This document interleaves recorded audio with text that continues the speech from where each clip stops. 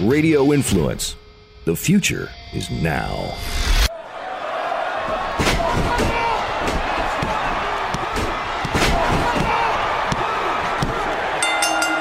You are sitting ringside with David Penzer on Radio Influence. Welcome, ladies and gentlemen, to another episode of Sitting Ringside. My name is David Penzer. We are so happy that you are here once again to listen to this thing we call a podcast. We have a guest coming up that if you thought Rip Rogers was politically incorrect, this may go down. We'll have to see. And we'll get your feedback. But this interview is, I'm thinking, maybe even more politically incorrect than Rip Rogers. So if you like anti-PC stuff in the year 2018, and if you like hearing a lot of crazy stories about what happens after the cameras stop taping in the wrestling business and in Survivor, be sure to stick around because Jonny Fairplay will be with us. And I can guarantee you it will be a lot of fun with a lot of great stories, as he always has. But I did want to talk about the fact that, as many of you might remember, a few weeks ago, I went on a little bit of a rant on Vince going back to Roman Reigns versus Brock Lesnar for the main event of SummerSlam, and how I thought it would be better if they would have gone with Lashley versus Lesnar, and how I was getting sick of the Roman Reigns, Brock Lesnar stuff. It's this is a funny business, guys, because just when the old Roddy Piper, and we'll be talking to Jonny Fairplay about Roddy a lot, but just when you think that you have all the answers, they change the questions. The old Roddy Piper line.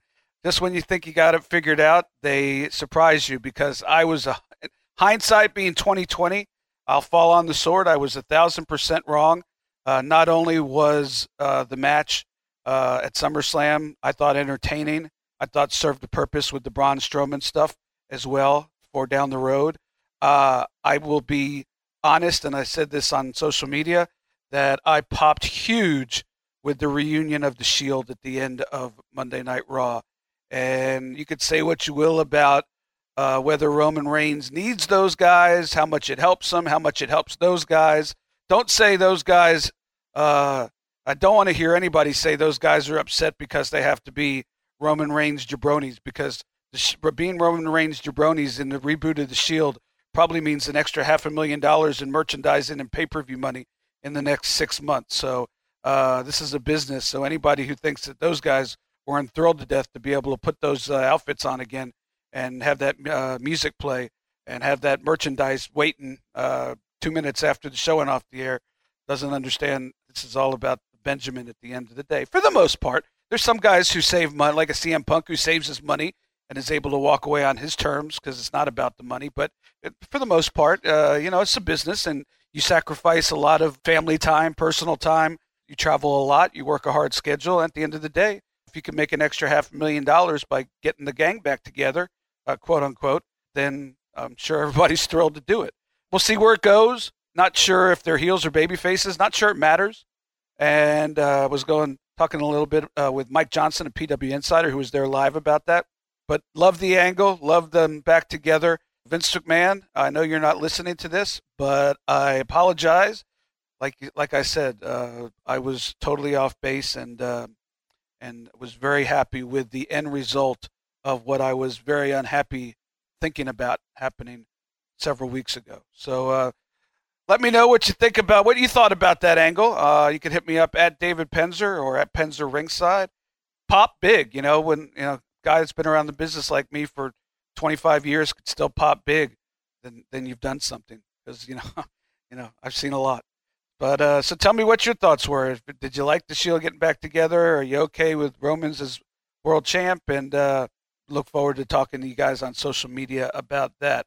All right, without further ado, want to bring on a good friend of mine. He is a character, so to speak, if there ever was one, and always has been since I met him back in 2001 at the XWF tapings as Roddy Piper's personal assistant. And we're going to talk about his career and segue into his second career of being a reality television superstar. So without further ado, please welcome a former Survivor heel and longtime wrestling personality, the one and only Jonny Fairplay. All right, ladies and gentlemen, I want to introduce my next guest on Sitting Ringside. Is been around the wrestling business on and off for over 2 decades, I want to say, correct? Yeah, I believe I started this stupid quest of fine. 1998. Yeah. So what are we now? 3 decades? I think that's when I first met you. But you think I'd tap out by now, huh? Yeah. Well, you and I both. And but actually, he's actually most famous for his time on the Survivor franchise, and we'll talk a little Survivor and how that has to do with professional wrestling. But please welcome to Sitting Ringside, the one and only Jonny Fairplay. Welcome, my friend. Thank you for having me, and this is really awesome to catch up. It's been a few minutes. Yeah, for sure. I think the last time we talked, we were at a table together at WrestleCade. Yes, WrestleCade in Winston-Salem, North Carolina. So always a good time. They've never asked me back, so I don't. Well, I had the dubious honor of the first 3 WrestleCades was Matt Hardy's quest to dominate WrestleCade, and who was Jonny Fairplay going to bring to dethrone Matt Hardy? And the first year I had Gunner, the second year Carlito, and the last year Drew McIntyre. And that was the first 3 Starcades. And then I think the 4th Starcade is when Jeff Jarrett was trying to con the promoter into making it some kind of global force feeder system and their version of WrestleMania and all that. And so much like my TNA career, I ended up at the Penzer table and then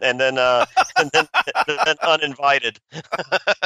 Well, you and me both. I don't know if you got uninvited because you were sitting with me or I was sitting with you, but we're both. hey, let's put it this way: we both haven't gone back. So, but chlamydia is not a flower and gonorrhea is not a country. There you go.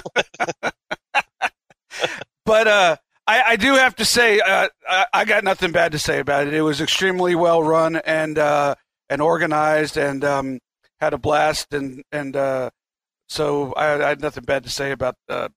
But hey, we made some money. It was a good day. There you go. I eyeballed Rockstar Spud sitting across from us up and down for about 3 hours, and the Lilliputian didn't have the balls to walk over to say anything to me, so that felt pretty good too. And he did like 8 wardrobe changes. Like, who the fuck cares about Rockstar Spud and what he's wearing?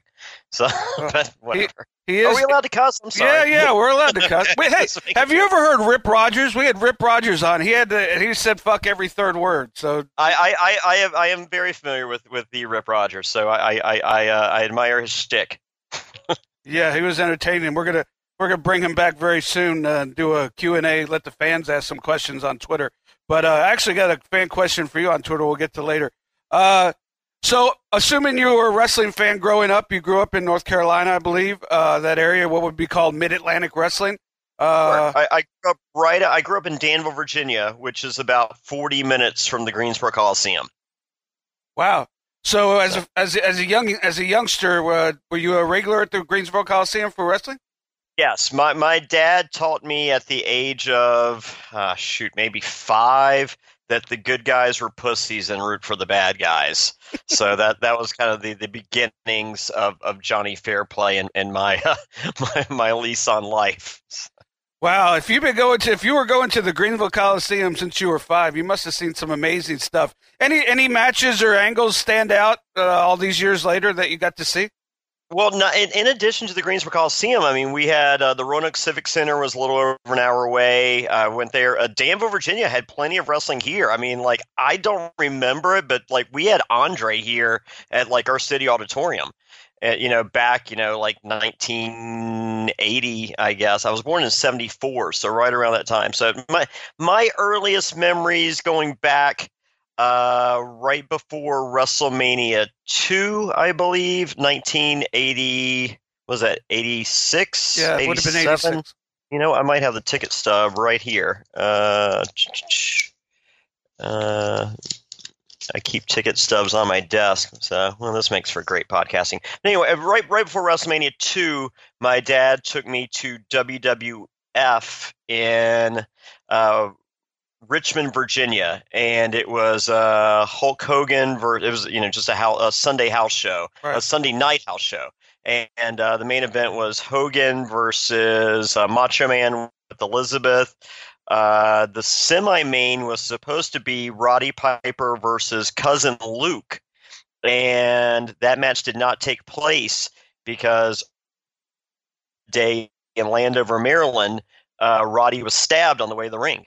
Oh, geez. And how was Cousin fucking Luke that over? That someone stabbed. I mean, like, I get it if it was against Hulk Hogan, maybe even a Tito Santana, but Cousin fucking Luke. No, but it didn't matter. Roddy had that much heat. It didn't matter. It didn't matter if he wrestled Salvatore Belomo. Yeah. Nothing against Salvatore. He had that much heat, as you know, because we'll get to it. But you work with Roddy very, very closely. So how did you get your start actually being involved in professional wrestling? I know at some point you went to Oregon and started a promotion, if the internet's to be believed, at least. Prior to that, I was doing all right. So let's see. Let's rewind back. I graduated high school. I was born in 1974. I graduated high school in 1992, and I believe like 1990, I wrote a letter to Ivan. I saw where Ivan Koloff had a wrestling school, and so I wrote a letter to Ivan Koloff. I was like, "Hey, I'm 100 pounds. I'm 5'6". Like, I want to be a wrestler. What advice can you give me?" And he wrote me back. He goes, "It doesn't matter how big you are. It's how big your heart is." And I think it might have been in Russian, and if you have the $2,500 to give me. And of course, I was already thinking that was the answer. Yes, of course he goes, but I can train you. I promise, and you will make it. And so my parents stepped in and said, "You're not giving this man $2,500." And so I decided to go to college instead. I graduated from Virginia Tech, and so 1996 I moved to Greensboro, North Carolina, and I saw a thing for a wrestling training. And so I went to I believe it was one of the Assassins, possibly, and he was training in some old barn and this broken down ring.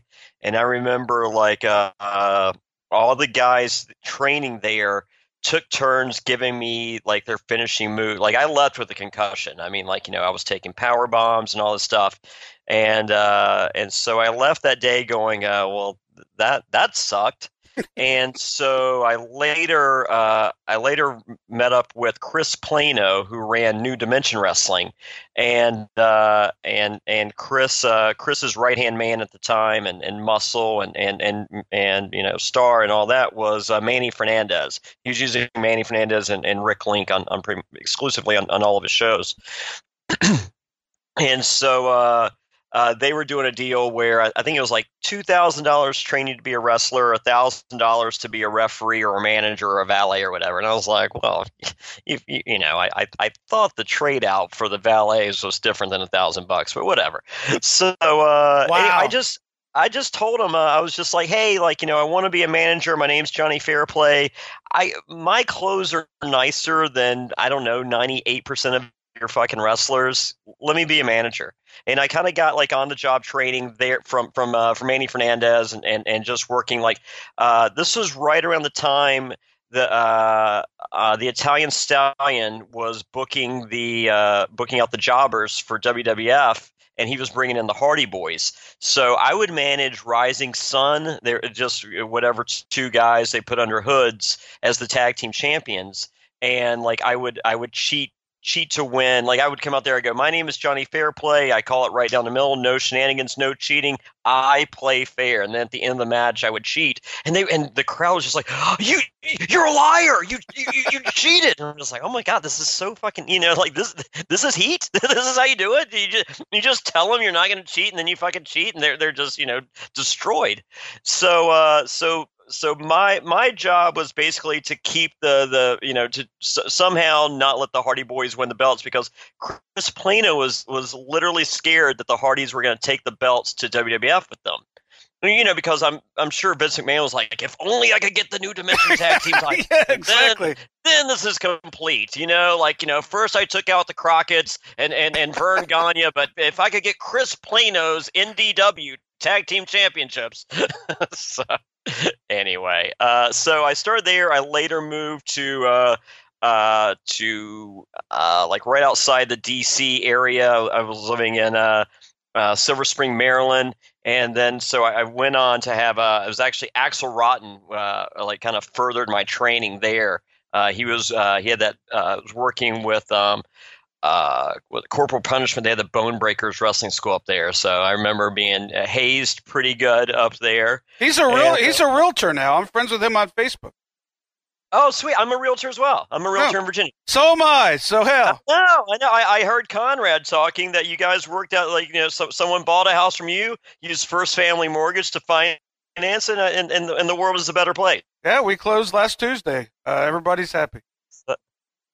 Awesome. But anyway, so I was in DC for a while, and then eventually I moved to Portland, Oregon, and I started my own promotion. Chris Plano had spent a few $1,000s to make a pilot episode for New Dimension Wrestling, and never saw the light of day. But he had spent a lot of money in computer animation for the opening graphics and all that.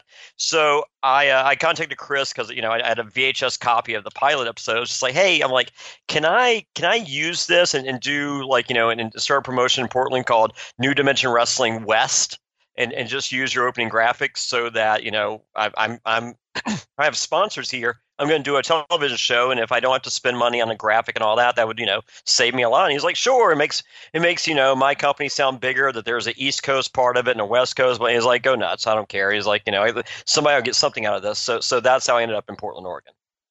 But what was the reason that you moved basically across the entire country? Just to start the promotion? No, God, no. No, I was dating a girl in DC. Girl. And she had one semester left at Lewis and Clark University in Portland, Oregon, and she was just like, hey, I got one semester left. Do you want to come out there? And as soon as I graduate, we'll either move to New York or LA. And I was like, well, what's Portland like? She goes, it kind of sucks. So I was like, all right, well, the pussy's good. So I went to Portland, and it kind of sucked, I'll be honest. So how long did that wrestling promotion last up in Portland? I was only there like a year. As I said, she had a semester left. So I mean, I don't know, 8 months. I don't know. I got there. I started doing stuff with the Kaforis, with Portland Wrestling, and Smart Bart Sawyer, who was Roddy Piper's personal assistant at the time. Bart, I think, brought me in. I was selling radio advertising for K-Guy 1010 AM radio. They had Don and Mike, the Sports Junkies, who are now, I guess, the Junkies, and Opie and Anthony, and Ron and Fez.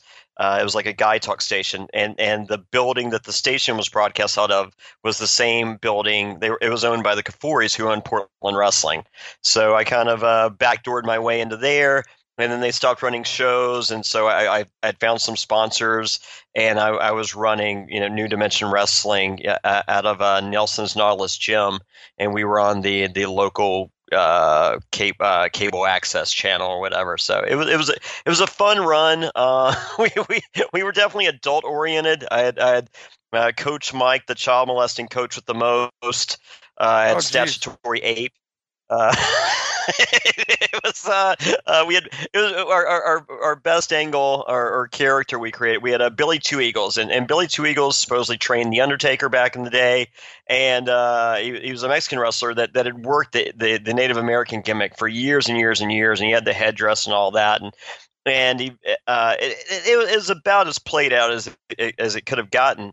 And so we did a deal where Billy Two Eagles was in a he's glad handing babyface. He was he came to the aid of Lewis the Kid Rock, and Lewis later became Roddy Piper's manager.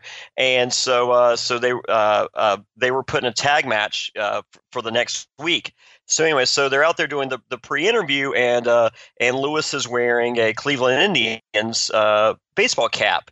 And they're doing the interview, and Lewis is like, "Oh my God, thank you so much, Billy Two Eagles. You've been one of my heroes as a kid, and being able to tag with you means so much. And I really appreciate you coming to my aid last week and saving me. And you're just a great guy. And this is really an unbelievable." And Billy's just staring a hole in him. He's just so offended by the fact that Lewis is wearing this Cleveland Indians baseball cap. And Lewis is the character. He's not doing it to degrade Billy or Native Americans. He just he's just a kid with a baseball cap and likes the Cleveland Indians. Sure.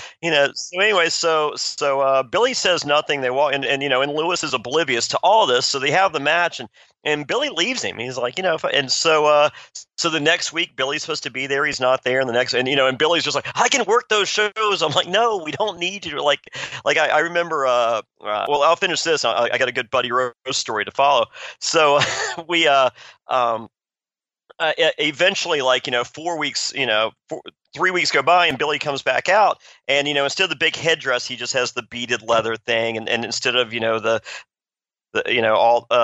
feathers, he's got a suit, and he's like, I went back to my people, and he's just like, the white man took my land, they took my pride, they took it, he's like, but I'm back on the reservation, and I'm working at the casino, and I'm now the pit boss, B2E. He's like, white man, you take these stuff from me, I take your money. And so he'd give out 2-for-1 shrimp coupons and poker, and it was kind of we reinvented Billy Two Eagles. He's the pit boss B2E, and we come to the ring, and the Vegas show tunes going, and the casinos. It was a lot of fun. So, but fast forward, you were not to interrupt you, but you're ahead of your time with the whole Washington Redskins thing now. Right. You're way ahead of your time. I got to give.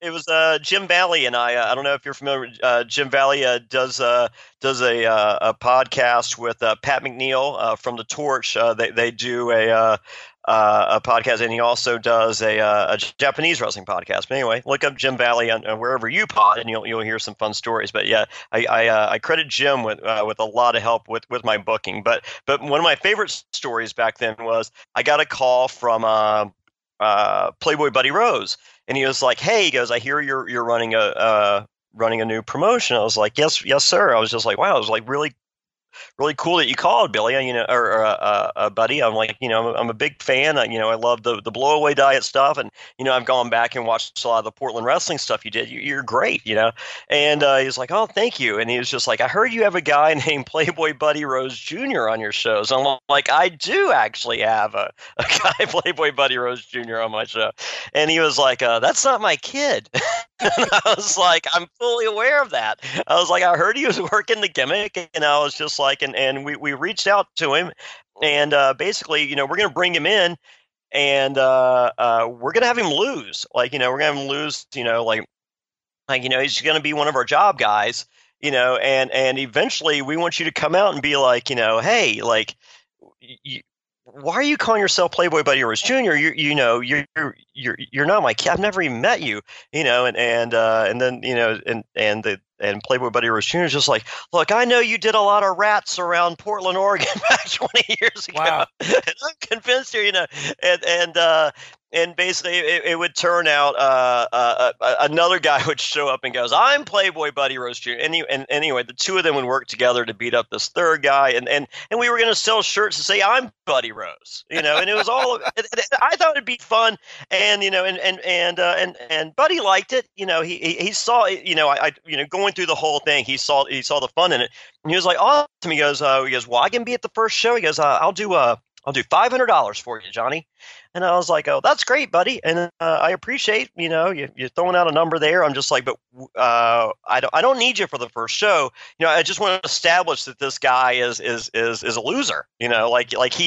He's not, what Buddy Rose and we want to establish that. Right. And he was like, "Oh, okay, I got you. He was like, "All right." So 10 minutes go by, he called, and he's like, "Hey, Johnny, I've been thinking I could probably do I'm going to be in town anyways. I could probably do $250 and make it for that first show." And I was like, "Well, buddy, that's great, and I appreciate you knocked down the price. Shoot, half price. That's a good deal, Buddy Rose. I was like, but once again, like we really need to establish that this guy is nothing before we tie you to the angle. He's like, yeah, I got you. So anyway, 10 minutes goes by. He's like, Johnny, $100. No way. And I'm like, buddy, it's not the money, but once again, I'm going to hold you to this $100. Exactly. I do need you. I was like, but and he was like, all right. So his next phone call was to the Oregon State Athletic Commission to rat me out for running shows with unlicensed wrestlers. Wow. And what happened with that? So I was running shows. I'm actually the reason that the WWE is allowed to run there now. So I was running shows. I originally ran at Nelson's Nautilus, and then we moved the shows to this place called the Paris Theater. And they used to have raves and stuff like that. And the guy that ran the Paris Theater, they called him Luscious Larry. And he was this guy that wore short shorts, and he was on inline skates and little crop tops, and he always had a sucker in his mouth. And so when we started running shows with him, I was like Larry, the Oregon State Athletic Commission has threatened, to show up and shut down my shows. I was like, what do you suggest we do? And he goes, well, what does he look like? And I was like, well, he looks like John Glenn, the astronaut. Like everyone else, they'll be in a black T-shirt, probably overweight and young. And this guy will not look like that. And he's like, okay, he goes, I'll take care of it. So anyway, so the commission would show up, and it's just like, hey, I'm here, and he's just like, can I help you? He's just like, yeah, I'm part of the Oregon State Athletic Commission. I'm supposed to be in there. He goes, I'm sorry, you have to have a ticket to go in there. And he goes, no, I'm with the Oregon State Athletic Commission. I'm supposed to be. He's like, I'm sorry, you don't walk past this door. This is my building. You don't go in without a ticket. He was like, okay, well, then I'll buy a ticket. He goes, we're sold out. Wow. So we wouldn't let him in. So anyway, so the guy goes back to the Oregon State Athletic, and they're just like, what? And so they deemed wrestling unenforceable because of me. Wow. So WWE, you're welcome. So Buddy Rose actually, without knowing it, caused the WWE to be able to run without being part of the commission. I think if he had known he could have taken credit for it, he definitely would have. For the record, I love Buddy, so I thought he was a great guy, but he never forgave me for that because I wouldn't give him $100. Folks, you tired of getting these huge cell phone bills where you pay all this data that you don't use? Well, I want to tell you about Ting Mobile, the best mobile you've never heard of. Ting does mobile phone services differently. You only pay for what you use. Novel concept, huh? There are no startup fees, no contracts, no plans. It's especially perfect if you spend most of your time around Wi-Fi. Why pay for data you don't use? The average Ting bill is just $23 per phone per month.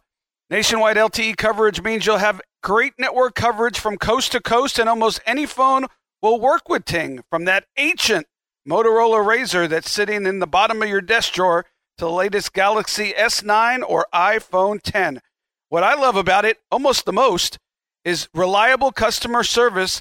You get to talk to an actual human being when calling. There's no machines. There's no pressing a ton of buttons. You call, and an actual person answers. Hey, get $25 off your bill or $25 off a new phone in the Ting shop at ringside.ting.com. That's ringside.ting.com. Ting Mobile. So at some point you meet Roddy Piper. How did that happen? Obviously, you live in Oregon. He lived in Oregon, and you're running wrestling. It never happened in Oregon. It never happened in Oregon. So really? I moved. Yeah. No, I went to his house. I was in the driveway of his house a couple times. We had to drive Smart Bart Sawyer there. I think Smart Bart had lost his license or something, so we had to drive him there a couple times. Not to interrupt you, what a great guy, Bart Sawyer. I haven't thought of Bart Sawyer in probably a decade, but he was a nice guy. Super nice guy. He's not doing too great these days. Oh, that sucks to hear. Yeah, I think. Last I heard, I believe he's like paralyzed on half his body. God. He's in a nursing. Like he doesn't even sound like. He called into a a wrestling radio show, I think out of Oregon. It's somewhere in the Pacific Northwest, and he was sitting there at the nurse's station making a call, and like it was. He was still, selling the same stories and and trying to work whoever would listen. But like he sounded like a much smaller version of Smart Bart. I mean, just audibly on the phone. And I know he's had a few health scares, and I there was lots of drug issues in the past. I think it all kind of came to a head. That really sucks to hear. He was one of my favorite guys. He wrestled. I loved him. Yeah. I love Smart Bart. I mean, he was a character. I actually have I have very few autographs that like if I do get an autograph here or there that they're for sale. But I have one. It's a picture of Smart Bart and Flex Cavana, who later became known as The Rock and then later became known as Dwayne Johnson. Sure. And they were the USWA Tag Team Champions. And he drew glasses and rabbit ears on The Rock, and he goes, "Is this what you had in mind, Mr. Fairplay? Love, Smart Bart Sawyer." So yeah, I still have that. That's one of the few autographs that I hung on to for my personal collection. So, but no, so I moved, so the girlfriend was like New York or LA, and then we're debating, and I was like, well, isn't LA closer? And she was like, yeah, so we ended up with LA because it was closer. So I got there, and I get a call of the blue from Bart, and he was like, hey, Roddy's looking for a personal assistant in Los Angeles, and I'm guessing Bart couldn't leave state lines or something at the time, and he was just like, he'd like to meet with you. And I was like, sure. He was like, well, he'll meet you tomorrow at noon at the Palms restaurant in LA. And I was like, okay. He goes, and bring some weed. I was like, okay. So I meet Roddy in the parking lot. He's in one of his Cadillacs, and he rolls the window down a hair, and he goes, you have the weed? I go, yeah. He goes, you want to smoke that before lunch? I was like, yeah, that always, makes for a more professional business meeting. Sure. And so anyway, got high in the parking lot. We went into the Palms, and he was like, what would you like, kid? And I was like, all right, I got the filet mignon. We're at the fucking Palms, Yeah. So I got the filet mignon and the cream spinach and maybe something, and so he's like, tell me about yourself, kid. And I was like, well, I grew up in Danville, Virginia. I graduated from Virginia Tech, blah, blah, blah, blah, blah, blah, blah, blah. And he was like, all right. He goes, what are you doing tomorrow? And I was like, no plans. And he was like, you want to meet for lunch? I was like, sure. He was like, how about back here at the Palms? I was like, all right. I was like, I had a great lunch. He was like, all right, bring some weed. Okay. So anyway, so we met the next day at noon, got high in the parking lot, went in. I had the filet mignon. I mean, fuck, it's great. I mean, right? So anyway, so it's like, tell me about yourself. And so I was like, okay, I was born in Danville, Virginia, and graduated. And he was like, all right, so he goes, what are you doing tomorrow? I'm like, I don't know, come in here. He's like, you want to meet here at the Palms? I was like, yeah. And he's like, bring some weed. I was like, okay. So on day 4 at the Palms, once again, the filet. He goes, we meet, and and he goes, I don't know what you got going on or that much about you. I'm like, did you not listen to fucking anything I said the last 4 days? He goes, but I'm prepared to offer you a job as my personal assistant. He goes, write down a number on a piece of paper. And so I wrote $80,000, and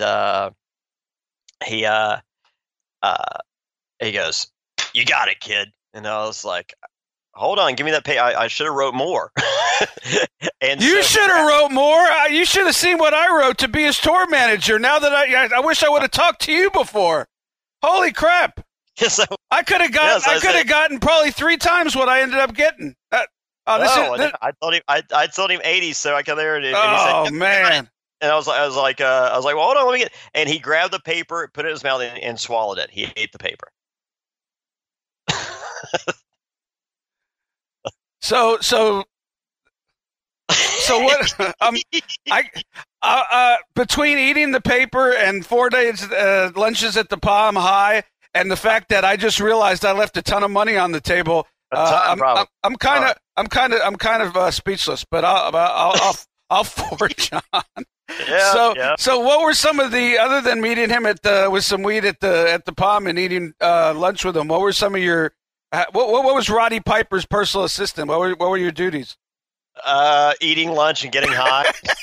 I was pretty good at it. You'd think I would have weighed more. Oh my God!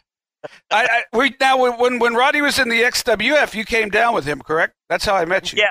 Yes, yeah. I came down with Roddy. I was supposed to be his personal assistant there. However, all right, so we get there the first day, and we do some meetings and stuff. You know what? Actually, I think you. All right, so about a month before we went down, Roddy had gotten a call from Brian Knobs, and I guess he had missed the call, and he called Knobs back, and Brian was in a meeting, and you actually said, "Hey, Roddy, this is Dave Penzer. Brian's in a meeting. I can help you." And Roddy goes, "Motherfucker, when I call Vince McMahon, I don't talk to Howard fucking Finkel. You fucking have Brian Knobs call me back."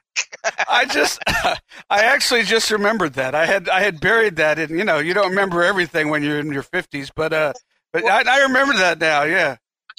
I stooged the torch to that one because I thought it was such a great quote. Because Roddy was pretty proud of himself afterwards. He was like, "Oh my God, listen to this." So he didn't take it lightly. He was really proud. So, but no, we ended up going, and so I was supposed to to help him out, and so we got there. And I think Roddy crashed pretty early, and so I went out with Valentine and Mr. Perfect. We went to Ybor City to hit the bars down there. And that's never good. What's that? That's never good. I don't know. It was okay. Maybe. So we're going, and like right before we get there, this fat lady walks right in front of the car. So like Valentine's driving, Perfect's in the passenger seat, I'm in the back seat. And this fat chick walks right in front of us, and Mr. Perfect goes, "I could fuck that at home." And I go, "Doesn't sound like Mrs. Perfect to me." So Valentine popped, Kurt didn't. Anyway, so I think Kurt right then decided, he was like, "Okay, well, I'm going to dose this kid." So then I don't remember it much after, I remember, going to a few of the clubs or whatever. But the next day I get a phone call, and at 9, and it's Kevin Sullivan, and he was just like, "What are you doing, kid?" And I was like, "What, huh? What?" And I get there, and he's just like, I'm like, "What time?" He goes, "It's 9 o'clock." And I was like, "Oh my God, fuck! Roddy has to be up at 10, So anyway, so I'm getting up, trying to scramble, and I'm just like, what fucking room is Roddy in? I don't even know. Blah blah blah. And it turns out, and I'm looking around, and it's dark, and I'm just like, how the fuck is it? Because I was living in Los Angeles. I'm just like, it's really dark at 9 a.m. in fucking Florida. It was 9 p.m. Oh, so whatever Kurt had dosed, I missed an entire day. Wow. So yeah. was that the end of you and Roddy working together, or No, I worked the next day. So I mean, I saw Roddy, later, and they're just like, "Hey, he's like, Kurt got you, didn't he?" Like, oh, because that's always funny when someone doses someone close to the point of death. So I do remember, actually, I think we had been there 2 days, because the day before we had all gone out to a dinner at this Kobe Japanese steakhouse, and it was like Roddy and Valentine and Knobs. I think you might have been there, and I was sitting beside Mike, Road Warrior Hawk, and the money investor was there, and Hawk actually passed out at the table, and so Roddy's like, telling me to give Mike the Iggy, and I was just like, trust me, I got it. So I go up to the front and I tell the waitress, I'm just like, hey, it's my friend's birthday. You guys do it? And they're like, oh yeah. So anyway, so they come to happy birthday, happy birthday, and Hawk wakes up and goes, is it my birthday? Like, no, it's not your fucking birthday. You fucking passed out. Oh, this interview is about the most politically incorrect one I've ever done. So well, that's what I bring to the table. You can hear great stories like this, but with survivors instead of wrestlers, and at survivornsfw.com, or just search Survivor NSFW wherever you pod. And if you're just a wrestling fan and want to hear great stories like this, just go to johnnyfairplay.com, order a T-shirt for $19.99, and you get a phone call from me thanking you for your order. And a bag of weed and dinner at the Palm. I've been sober for almost 2 years now. Good for you. No weed, no cigarettes, no booze, no. So I run 3 to 10 miles a day, about 6 days a week, and life is good. If you're a longtime City Ringside listener, you know that I am a huge, and I mean huge, fantasy football fan, and with football upon us, I'm always looking for new ways to win some money and engage in the fantasy football business. And I found a website that I want to recommend to you, MyBookie. Trust me, guys, they are your best bet this season. They've been in business for years, have great reviews online, and their mobile site is easy to use. Now, they have all in-game live betting. They have the most rewarding player perks in the business, and this is why I wanted to point them out for you fantasy guys out there like me. You could even bet the over-under on how many fantasy points a player will score each game. I've never done that before, and I'm super looking forward to betting the over-under on fantasy players with MyBookie. I would only recommend a service to my listeners that has been good to me. That's why I'm urging you to make your way to MyBookie. When you win, they pay. Join now, and MyBookie will match your deposit dollar for dollar up to $1,000. That is not a misstatement. Up to $1,000 if you use the promo code Ringside to activate the offer. They will match your deposit dollar for dollar up to $1,000 on them. I am happy to offer that, and I am looking forward for you to play and win some money. Visit MyBookie online today. That is MyBookie. And don't forget to use the promo code Ringside when creating your account to claim the bonus. You play, you win, you get paid. Get up to $1,000 in free money. Go to MyBookie right now. So how did the Roddy relationship come to an end? They're all right. So we went one night to a bar called The Standard, and well, let me rewind a second. All right, so I used to go to a lot of the hot clubs in LA. Like, whenever Hawk was in town, I would take him, to the clubs and crazy stories there. So, but I remember one night I took Roddy to see Steel Panther, and they would play at the Viper Room every Monday night at this time. And like one time we went, I think we had Heidi Klum in the booth beside us. Another time, I had Christina Aguilera. Anyway, the booths, my friend was the door guy there, and he would just hook me up and give me a booth. But those booths would typically sell for $1,500 to $2,000 just to sit in the booth. So anyway, so we ended up going to the Standard, and I had another friend of mine that was the door guy there, and so we go and we're sitting at a back table, and this Asian girl sits down at our table, and Roddy goes, "Get out of here," and she was like, "No," and he goes, "I paid $1,500 for this booth." And she starts laughing at him because it wasn't true, and this place didn't charge her. And he pulled out his knife and he goes, "Look, I'll fucking cut you, Ching Chong." And I was like, "Whoa, okay, this is not good. this is very bad." No. So I was like, "Look, my friend's playing. He's a goofball. Don't worry about him." So anyway, so a couple minutes later, the manager came over, the guy the promoter for and he was just like, Johnny, he goes, did Roddy just pull a knife on a girl? And I was like, no. And he was like, I got 2 people that saw him. I'm like, maybe. And he was like, look, the police are on their way. Get him the fuck out of here before the police get here. I was like, okay. So anyway, so we go out the back and Roddy's like, drive me home. I'm like, I can't fucking drive. I'm like, we had probably 3 Grey Goose Red Bulls, either doubles or triples at this. I mean, like too much. And I was like, I can't. And he was like, I'm not fucking asking you. I'm fucking telling you. And I was like, okay. I mean, like I dare you to tell Roddy Piper no. It's I've been around him, so it's not easy.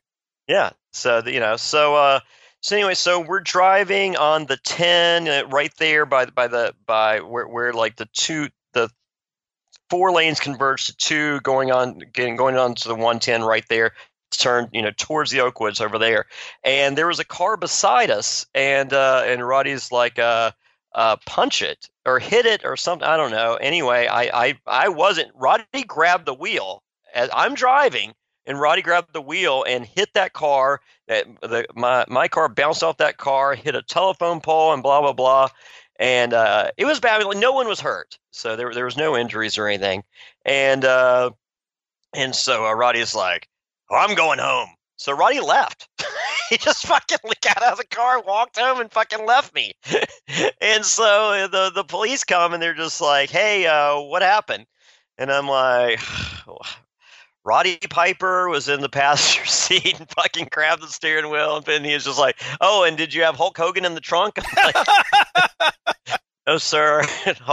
Hulk, I couldn't meet his guarantee.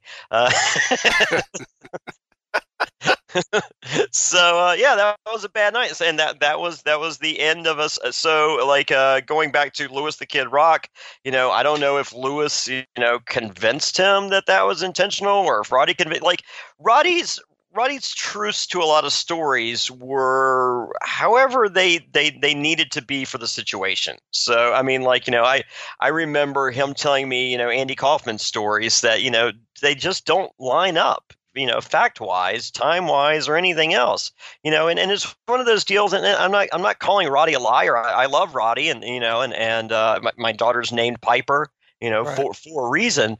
But it's one of those deals, especially in the wrestling business or any form of the celebrity business. You tell this, you tell the same story enough, it becomes fact. You ever see the movie Big Fish? Like, that guy wasn't making up stuff, but it's just, a good story. You never let the facts get in the way of a good story. Sure. And if you tell the story enough times, that's the truth. Sure. No, absolutely. So somehow, according to Roddy, I tried to kill him, which is funny because like after all that, I went and filmed Survivor, and I gotten back, and they had shown me on commercials, and Roddy Piper called someone at CBS and said, hey, this is Roddy Piper. I know one of the writers of Survivor, and I don't want Johnny Fairplay on the show. Oh, jeez.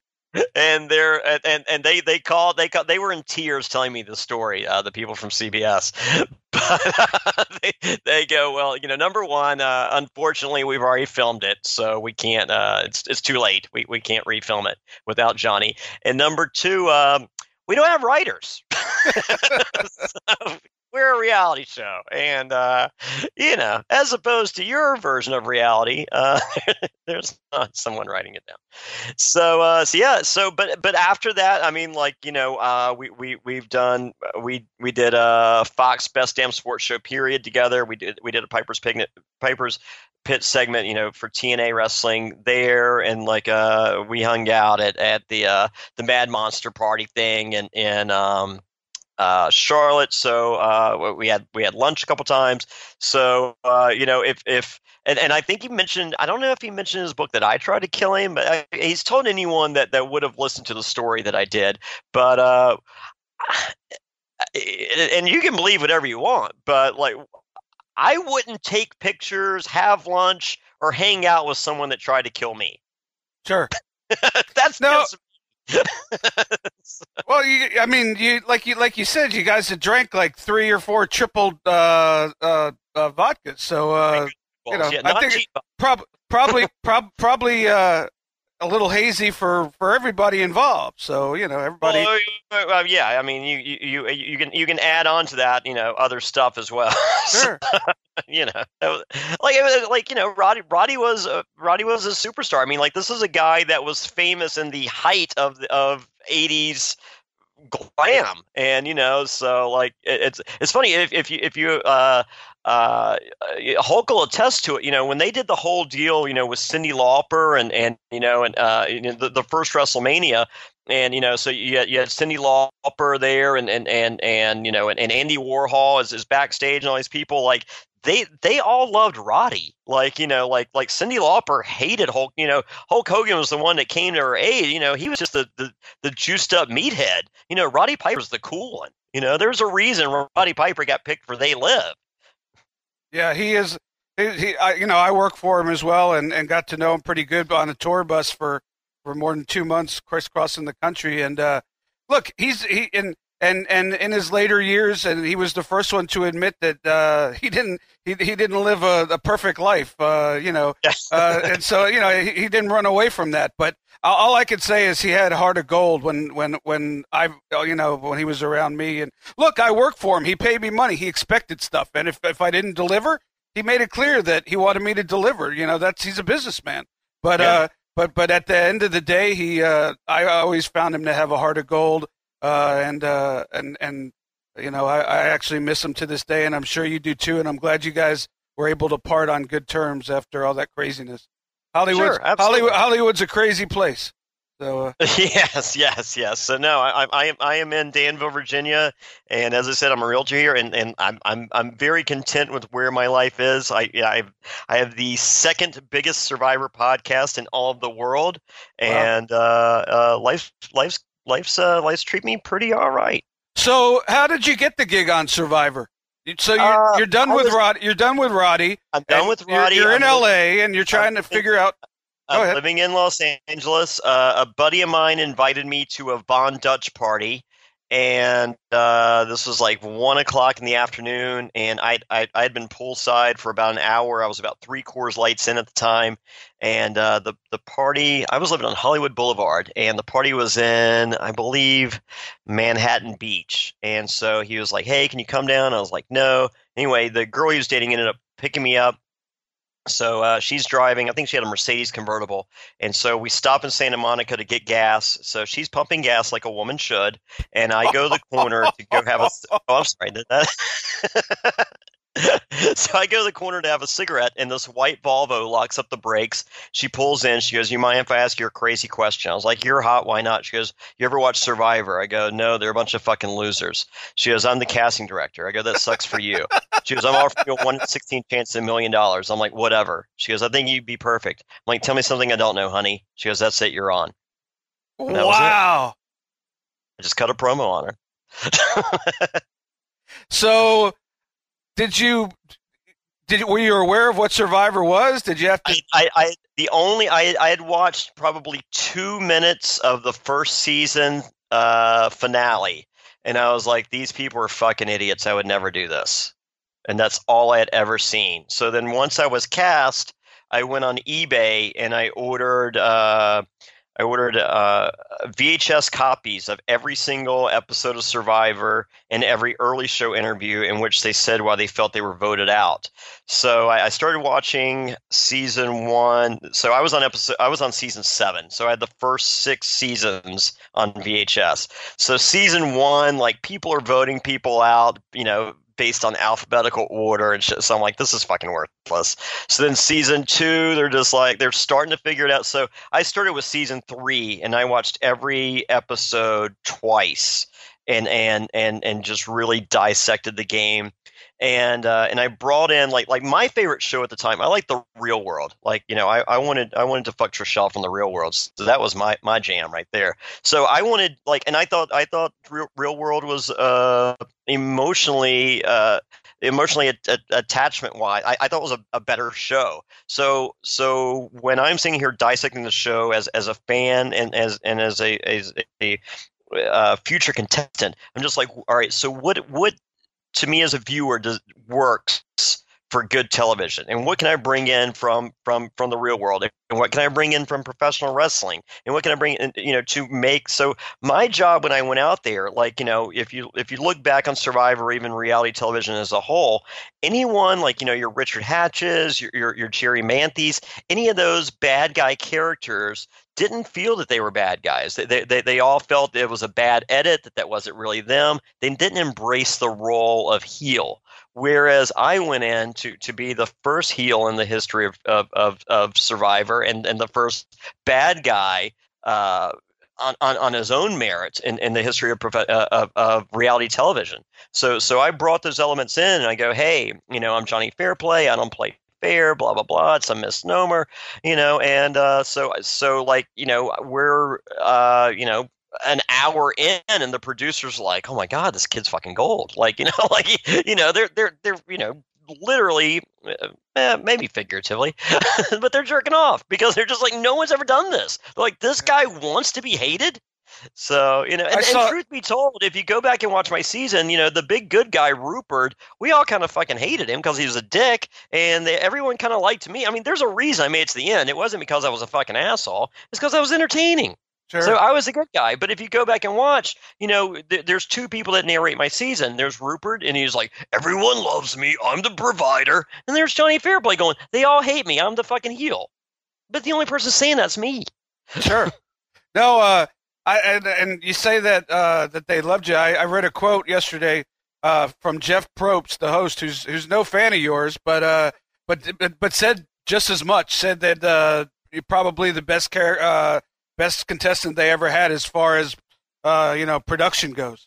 Sure. I mean, as I said, I gave them something, like since me, there's been Russell Hanses and other people that have taken that archetype that I created and ran with it, and kudos to them. So, and this extends, to the Kardashians and all other forms of reality television. But if you're looking at, the architect, it's me. So are the conditions as bad as they look? Sure.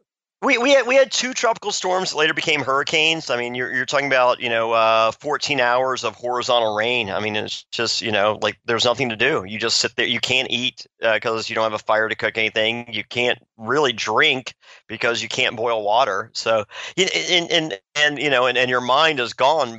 Based on starvation. Like I going back now thinking about it, I'm just like like when it rained for 14 hours, maybe we should have put a pot out to collect water. That would have been smart. But you can't think because everyone's just like, do they give you food? I'm like, if you gave me food, I would be happy. They don't want me happy. I'm not good TV happy. Is it true that the production set up, like when you get voted off, you get to go to the production side and it's like full catering, air conditioned housing and all that? On my first season, when you got voted out there, you have your own bungalow with a shower, television, and then there's like a common area in which they have any alcohol you want and any food that you would want. Wow. So I've heard it's literally like one side is people starving to death and the other side is people having a party. Yeah, but I mean, it's so funny that everybody the biggest they give you food. I'm like, they're fucking cheap. I'm like, why? If they're not showing you get food, then why would they give you food? Like that's like there's a budget and like the cool thing, not cool if you're a contestant, but a cool thing. If you're making the show Survivor, it's just like, all right, so we got these challenges and that shit, that costs money. But, just the everyday shit, that don't cost shit. It's great. These people have fucking nothing. And, and if you're sitting there, if you're an accountant, you're like, this is a pretty good show. My dad's a psychologist. He always liked it. So I had watched the first season. That was it. And and I had never even watched up until yesterday the famous grandma dying lie that you'll be known for forever. I watched it yesterday. I got to say, as somebody who's been around the wrestling business for as long as I have, I thought it was absolutely tremendous. So, so you had just to tell a little background and to correct me if I'm wrong, you had been told that there might be a situation where they might bring a friend of yours on for a segment? Every season they do a thing called the Loved Ones episode, and then it's always towards the end of the season, and they'll have a challenge in which they bring your loved ones out there.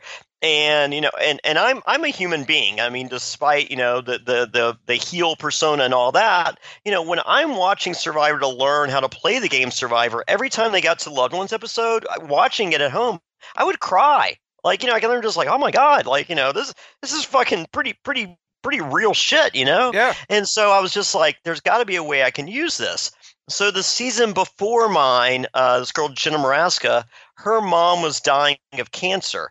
So there was like an auction thing where everyone lost on purpose so she could get a letter from home to find out how she was doing with the cancer. And so, when I'm strategizing, what am I going to do out there to my goal is create this character of Jonny Fairplay, make him the biggest bad guy in the history of reality TV, have as much creative control over this character, and keep this character on TV for as long as possible. But I knew that there had to be I had to work in the high spots. Right. So my high spot, I'm just like, well, what's more sympathetic than a dying mom? A dead grandma was my high spot. So day one, day two, everyone's like, who's your loved one? I'm like, mine's my grandma. She loves Survivor. It's her favorite show. She raised me. My parents didn't. All this is a lie. And I was like, but CBS are assholes. Survivor, they're dicks. They made me list a backup because she's not doing good health wise. And fuck them. Like, I don't want to list a backup because I want my grandmother to be here. Right. And so at night, like, they would pray for my grandmother. Oh, jeez. So when my buddy comes around the corner doing the fucking Jeff Jarrett strut like a fucking asshole, you would think they would be fucking laughing because he's doing the fucking Jeff Jarrett. No, they're crying. They're just like, oh my God, Johnny's grandma didn't make it. And so, and even better yet, like, the audio's not there. When he does that first hug, he goes, Roddy Piper got fired from SmackDown. That's the first thing he fucking says on that hug. And my reply is, I don't give a fuck. Tell me my grandmother died. Yeah, I watched it yesterday. I thought it was tremendous. And, that's what happened. That's what happens during the hug. It was right after Roddy had done that HBO Real Sports thing and got fired for blaming WWE for killing wrestlers. Oh, God, yeah. So you've already given this 48, 72-hour buildup on your grandmother, and you're like, wait, he comes out. No, this is day like 30. I've given a 30-day buildup. Oh, jeez. And the first thing you're expecting him to say, the first thing he says is Roddy Piper. So you're like, get with the storyline, kid. Yeah. I mean, he one fucking job. So the thing the best is, he doesn't even do, like, he comes here, he's like, dude, she died, dude. I'm like, can you work in 8 more dudes to make it more convincing, please? Yeah, I saw, when you guys were walking away after you won the challenge, I saw, you said, man, you could have cried. And he's like, I couldn't cry. But the thing I never knew about this, which I found out yesterday, was that people voted for you to be able to get information, this guy to stay, to get information on your grandmother, quote unquote, dying. And in the process, basically sent their husbands and wives, like a lot of them who they hadn't seen, who they could have spent this time with, sent them into the drink. Yeah, packing because they cared so much for you to get your grandmother. They shooed their spouses away. So, did you at any point do you look back and say, I kind of feel bad about that part? No, God, no. No, that was the movie. I mean, like the Smithsonian has a thing like for greatest moments in television history. Like, it's like I Love Lucy's in there, and this count, like, for the greatest moment in the history of reality television is My Dead Grandmother Lie. Nothing before that, and nothing after that, and nothing can. I mean, because anything you attempt to do that's close, like, you're going to smell dead grandma on it. Yeah. Oh God, when I watched it yesterday, I popped big time. Did you think you had a chance of winning, and why didn't you? Yeah, I felt I took the two most worthless people to the end, and I think I could have beat either one of them. That final challenge was like a yoga-based challenge, and the lady that beat me, she did yoga every day. So, but now with the help of DDP Yoga, I could beat that bitch any day of the week. So, when did the cast find out that your grandmother hadn't died? Was it at the when they saw the show? They had no idea until they saw the show. Was there anybody that was legitimately hot? No, they all called like my phone blew. I turned my phone off during that episode, and like one of my favorite phone calls. My manager, I hired a manager right after Survivor because I kind of knew that this Survivor at the time was the number 2 show in America. Sure. And the season before mine, it had dropped to I think it either dropped to number 3 or number 5 in the ratings worldwide. And when my season started, it was right after Pirates of the Caribbean had come out, which was the summer blockbuster, and mine was the Pirates season of Survivor. So we started like not for the night, but for the week. We were the number 2 show in the world, and number 1 was CSI. And when I did the Dead Grandmother Lie. When I voted out Rupert the week before, America's favorite Survivor ever, everyone's like, I'm never watching the show again. Fuck Survivor. Fuck Jonny Fairplay. Blah, blah, blah, blah, blah, blah. So the next week was the Dead Grandmother Lie. We were the number 1 show in the world, and we were number 1 every week after that because they were like, I want to be in front of my TV when this motherfucker gets sent home. And I'm like, keep watching. Like I'm on every fucking episode. I'm not going so everybody understood it was just part of the game. Nobody was legitimately. Yeah, well, so I had hired a manager, so I had my phone off, and like so you see the dead I say my grandmother died, and they go to commercial. There's messages on my phone. My manager's like, I'm so sorry. If there's anything I can do, just let me know. I'm so sorry. And then, then we have the competition. Then we do the big reveal. My grandma's sitting home watching Jerry Springer right now. The next message is my manager. Do you know how much fucking money you're going to make? So because that was the same week Saddam Hussein was captured, the front page of the New York Post read, the most hated man in America. Picture me, page 2, Saddam Hussein. No way. I hope you have that framed. I got it somewhere. It was crazy. When I was first announced on the cast of Survivor, my name was in print every week for 18 months straight. Every single, whether it was Us Weekly, Star Magazine, People, I was in Mad Magazine twice. So they did a deal with Mad Magazine. If you went up to Jonny Fairplay and got a picture with you with a picture of Mad Magazine with you and me, it was either a lifetime subscription or something crazy. So no, I mean, but every single week for 18 fucking months, I was in print. So, and I still have it's all I have boxes and boxes in my basement. So I never realized it was that. I knew it was a big deal. I never realized it was that big a deal. Yeah, we beat the series finale of Friends, the season finale or the series finale episode. We beat in the ratings by millions. Wow.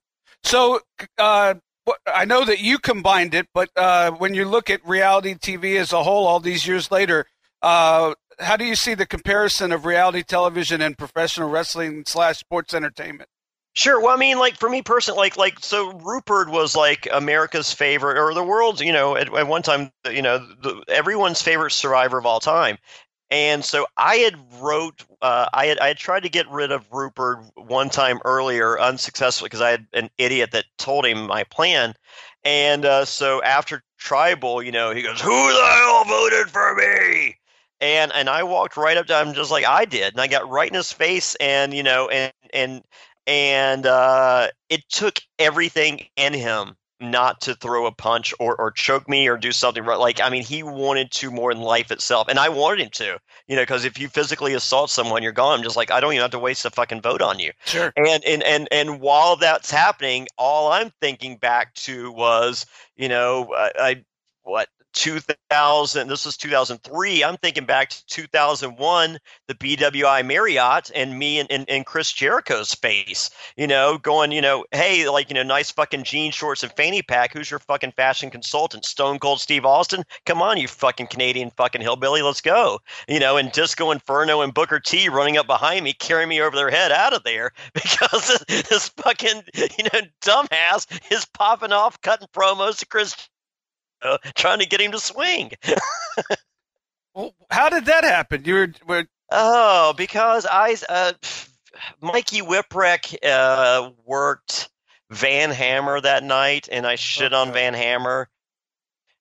And Mikey had just gotten there, and he was. I guess he was just trying to score some points with the boys, saying, "Hey, this kid's popping off on work rate of guy. Like let's shut him up." And he went to Jericho, and Jericho, I was I don't know, looking for a young punk to cut a promo on, but unfortunately he found me.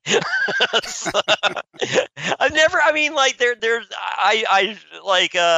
Gangrel is a good friend of mine and has been for years. Like I'm not surprised by that.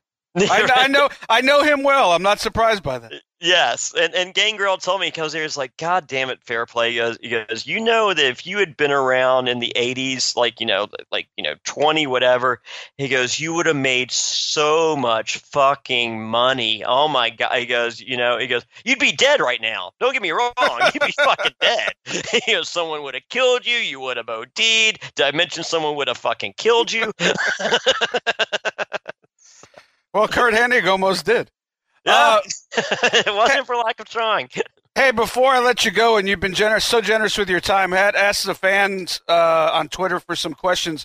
Max Corbin wanted to know what your scariest moment you've had in wrestling would be. I would ask that question and say, other than Roddy Piper grabbing the wheel of your car and spinning it. Sure. Any moments in the ring? I know you've done some stuff with TNA and some independent groups. What was the scariest moment that you've had? Is, like you said, 100-pound guy. Well, I was 100 pounds in my junior year of high school. Like I bulked up to 113 for Survivor. There you go. Yeah. No, I think I'm currently about 150. So no, my first night in TNA, I took a spinning power bomb from AJ, and I believe he stiffed me on purpose and gave me a concussion. But I don't really blame AJ as being a bad person. It was one of those deals. OneWrestling.com and which I'm pretty sure at the time was run by Bob Ryder, who was also in the room when my contract was being worked out with right. Dixie Carter and TNA, and somehow my contract got leaked out, and not too many people in the locker room were happy with what I was making. I signed a 2-year deal for $300,000. I only had to make 26 appearances a year. I was the first wrestler to get insurance and a cell phone. And instead of my contract, I had creative control, one bump a year, and I didn't have to take a bump, my first bump, for 6 months. So, and was that because? And I'm being honest. Is that because they thought that you were worth it as far as getting the money back, or was that because that Dixie was such a mark for reality television? I mean, I think if used correctly, I think I could have shown some returns, but I don't think I was. I mean, I effectively, I think I was used for a total of 40 minutes over the course of 2 years. I mean, I know that after Survivor Pearl Islands, my first season, they did Survivor All-Stars, which was filmed too close. They didn't bring me right back for All-Stars, but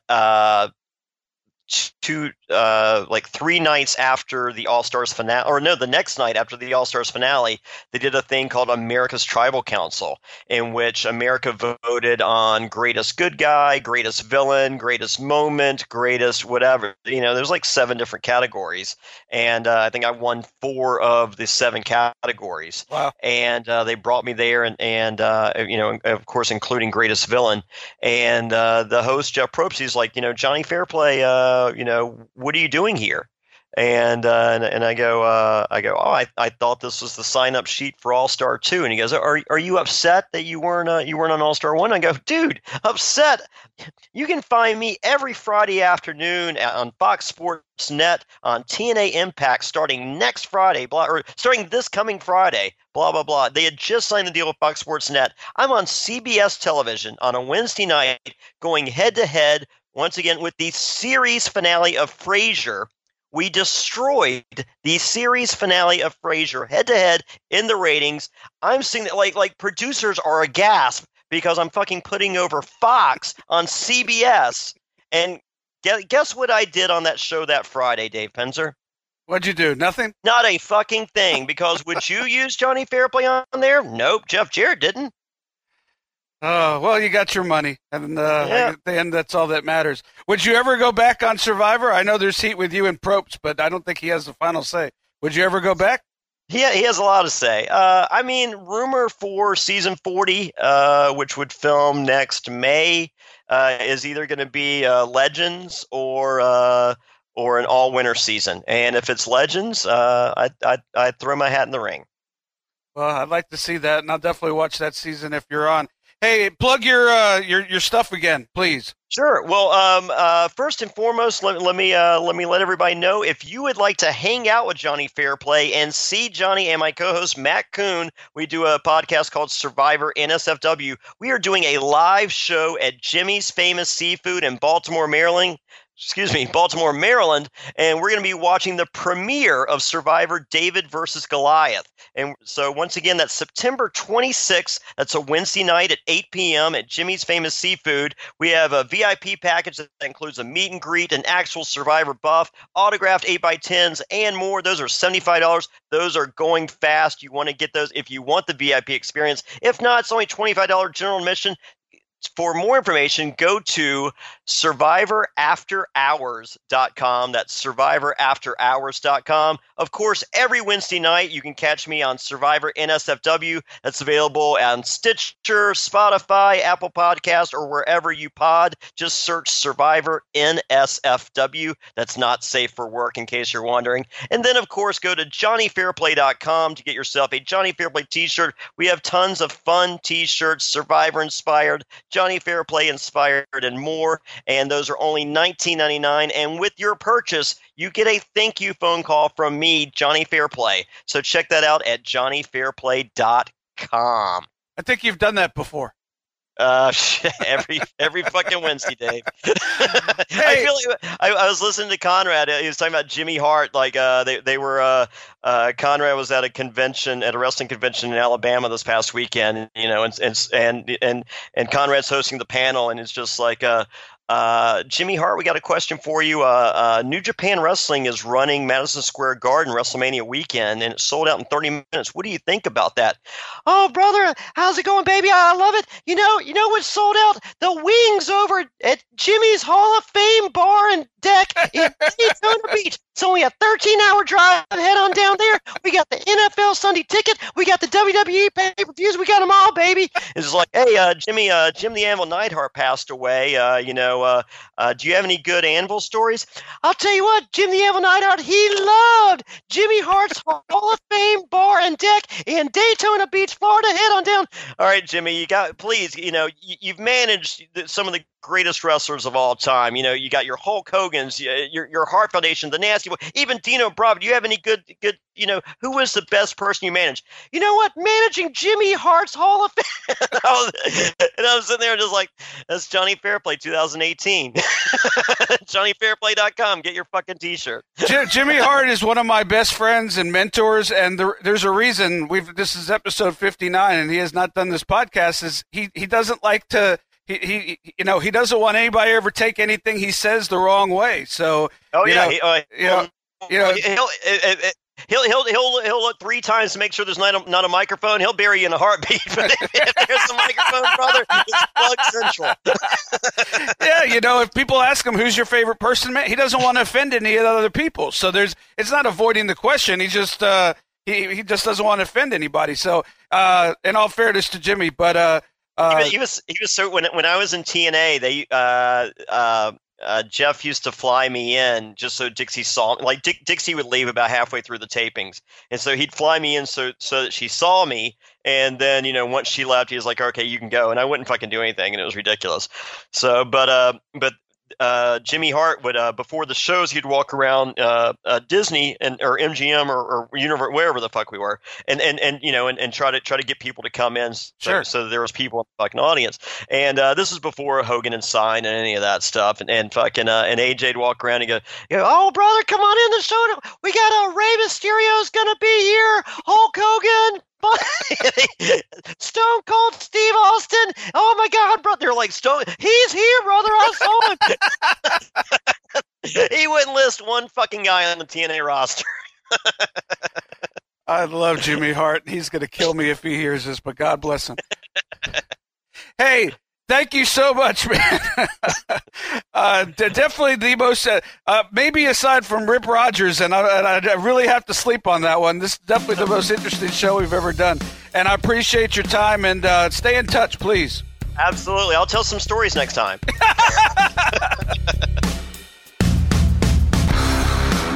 Want to thank Jonny Fairplay. I'm not sure if that was more politically incorrect than Rip Rogers, but I would say there's a 1A and a 1B, and it really doesn't matter. Look, those are his stories. It's his experiences, and that's why we have people on to tell their stories and to tell their experiences in the pro wrestling business and beyond. And want to thank Jonny Fairplay for his time. Told us a lot of great stories, and you know where you could catch up with him if you want to further engage with Jonny Fairplay. I can tell you it's never a dull moment in the life of Jonny Fairplay, whatever he does, that is for sure. I want to thank him again. We are going to try to record an episode next week at StarCast. We have a specific time that we are supposed to be at the pop-up tent that is going to host the podcast there. And we're working on getting some great guests that are a part of StarCast. So we're working on that. If for some reason we can't make that happen, we will air that interview with Jim Mitchell, James Vandenberg, that I had mentioned last week. And either way, we're going to air that in the very near future. And it was, again, much like Jonny Fairplay, great storyteller, Jim Mitchell, and not too politically correct. So if we can't come to you live from StarCast next week, then we'll air the Jim Mitchell interview. If not, we hope to be with you from StarCast, and we'll air that down the road. Again, at David Penzer, at Penzer Ringside, and want to wish you a very happy Labor Day weekend. We hope to see you on Labor Day with our next episode. And until then, I'm David Penzer, still sitting ringside. Take care. Follow David Penzer on Twitter at David Penzer. Also, make sure to follow the show on Twitter at Penzer Ringside. You've been sitting ringside with David Penzer on Radio Influence. This is a Landry Football with Chris Landry. Quick fix on Radio Influence. I've known Urban Meyer since he was a young student assistant coach at Ohio State. I was working with the Cleveland Browns on Belichick's staff. He's a young assistant coach. Just starting out, little student assistant from Ohio State. Came by and visited. He's a young assistant at Bowling Green as an assistant. And I actually made a phone call on his behalf to get him an interview, pushed him to get a job at Notre Dame as a receiver coach. So I talked to Skip Holtz, who was working for his dad, Lou, at the time. I've lost all respect for Urban at this point. It's a compilation of things. It's for a guy with a house full of skeletons in Gainesville and now Columbus, he probably was at his worst publicly last night. Like a pouting child that was made to appear, he embarrassed himself. He embarrassed Ohio State. He embarrassed the entire coaching profession. For someone that claims to have a certain honor code, he's a man with very little honor, very little integrity. I really respect his ability as a football coach. I recognized it pretty early, got to know him, thought a lot of him. I would have recommended him for that job at Notre Dame. I was the guy that introduced him to Bill Belichick and essentially started that friendship. I'm embarrassed today. Chris Landry brings you Landry Football every week on Apple Podcasts, Stitcher, TuneIn Radio, Google Play, and of course, RadioInfluence.com.